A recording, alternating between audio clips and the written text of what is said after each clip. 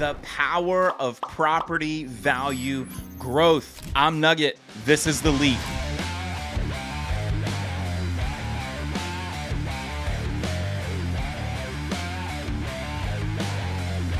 Hola, amigos. Today is all about the power of property value growth, how you can buy a property and it can accrue value over time. Normally, people like to use the number 10. This is a nice even number. I think it makes math easy, but sometimes it varies. 10 is the number of years it takes for your property to double in value. That's the number people like to use. Now, I bought my property in 2019. Right now, as we sit here today, we're almost double in value.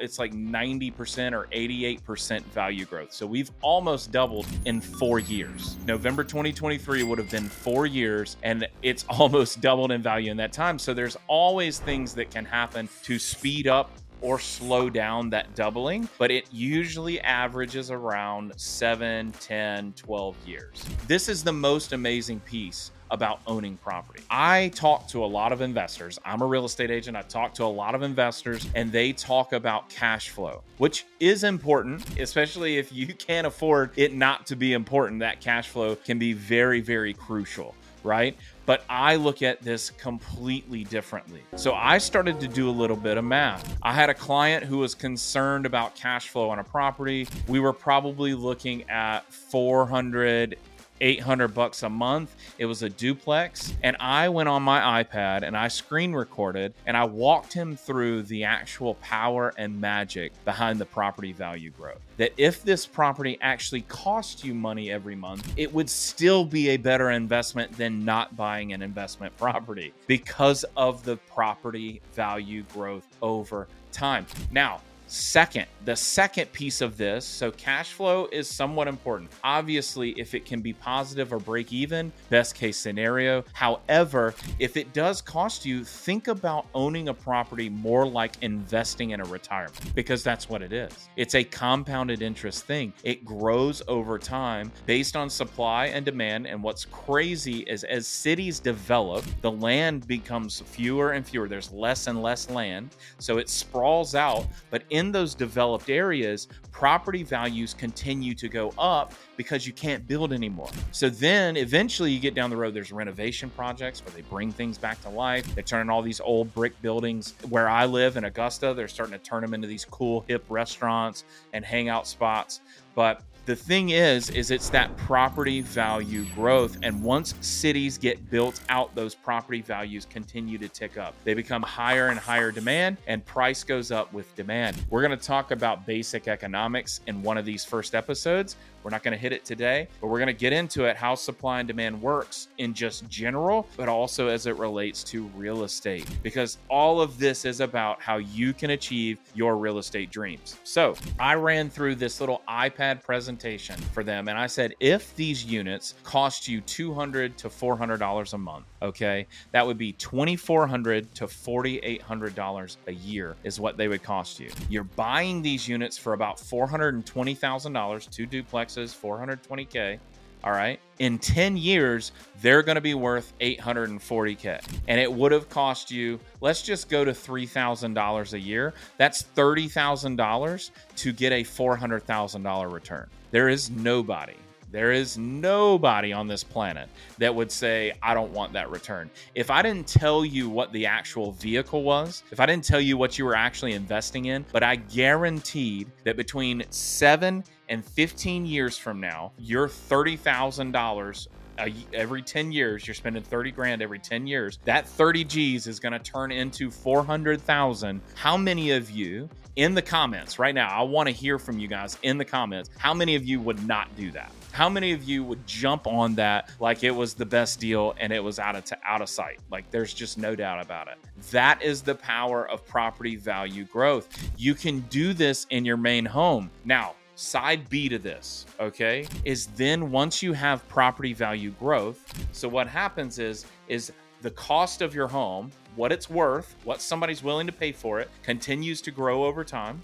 And then your actual mortgage, what you owe on the house, continues to decrease over time. And then that gap continues to get bigger and bigger and bigger and bigger until you have this huge chunk of equity. Now, from here, you get to leverage that equity. Whether it is renovating the property you're in, adding on to it, adding value to it, which is going to be an episode where we talk about being smart and not out renovating your property for the area you're in. Okay. This is me and my wife go back and forth about this, about our property, which we'll talk about when it's my personal kind of journey episode. But you want to be wise about your renovations. But when you have that equity, what it does is it gives you flexibility. You can either let that thing continue to grow because your goal is to build your dream home and you want as much of that equity as you can, so that when you go to build that dream home, you've got a big old down payment and your mortgage will be small and you can build this beautiful thing, right? So you live in your house, you grow the equity over 30 years and you're in a desired area. You buy a cheap house in a desired area and 30 years later, you're sitting on future McMansion, right? There's a lot of people. I'll give you a real world example. I know in Augusta a ton of police officers and firefighters that worked in New York. They either worked in Long Island or in the actual city in New York City. And they have come down to Augusta or Aiken, South Carolina. It's kind of like right here in the same area, and retired. And they are living like kings. Like living like kings. I see these people at the golf course. I'm a big golfer. I see these people at the golf course and I'm like, what did you do? Because they're 55, 60 years old, driving the truck of my dreams, living in these huge houses. And I'm like just buying new golf clubs all the time. I'm like, what did you do? And they're like, I was a cop. And I said, do what now? The reason they can do that, one, New York City cops are paid well. Okay. So that's one. Two, they have a pretty nice pension. All right. Three, the main key point here is they would buy a house. Sometimes, luckily, they would get lucky, right? It would be a house that wasn't in a desirable area at first, but then by the time 30 years in their retirement came around, boom, that it's starting to pop off, right? This is Brooklyn, right? Brooklyn now is like more expensive than you can imagine, but 10, 15 years ago wasn't that way. And so these officers then have this home they've lived in for 30 years that they paid peanuts for, that now is worth so much cash, and they take that cash, bury it into a home down here that doesn't cost near as much as up in New York, and they live like kings. This is the power of property value growth. It gives you flexibility to do things. You can even take out a home equity line of credit and you can use it for whatever you want. You can pay off debt, right? And the cool thing about equity lines of credit, which we're going to have a whole episode on financing, cool things about those is they match the market rate. So they're usually like 1 percentage point more than the market rate. And so they kind of fluctuate over time. So they're not a fixed price. So if it's a short-term usage of that money, 6 months, 12 months, 18 months, you can ride a little wave, but having access to that cash, you can go use it as a down payment. You could pay for renovations with it on an investment property. You could buy a car with it. You could pay off your debt with it. You could pay your kids to go to college with it. Property value increase over time is a magic bullet in your future. You have to think in decades and not in days. If you think in days, you're thinking too small. Unless you're a flipper, you're a house flipper, where it matters what is going on 60 days from now. If you buy a house, you can even make a mistake and buy it in the wrong area. If you wait long enough, that will become the right area. Somebody will start renovating in there and buying properties and investing in those areas, and it will start this process they call gentrification, where home values start to come up, and you would have bought this thing for scraps, and now you're sitting on a gold mine. So there's just so many strategies and so many things to think about. But the key is buying property always makes sense. It does not matter what the market is. If you can afford it on a monthly basis, your kids will still eat food. You guys can still have fun. You can still live your life.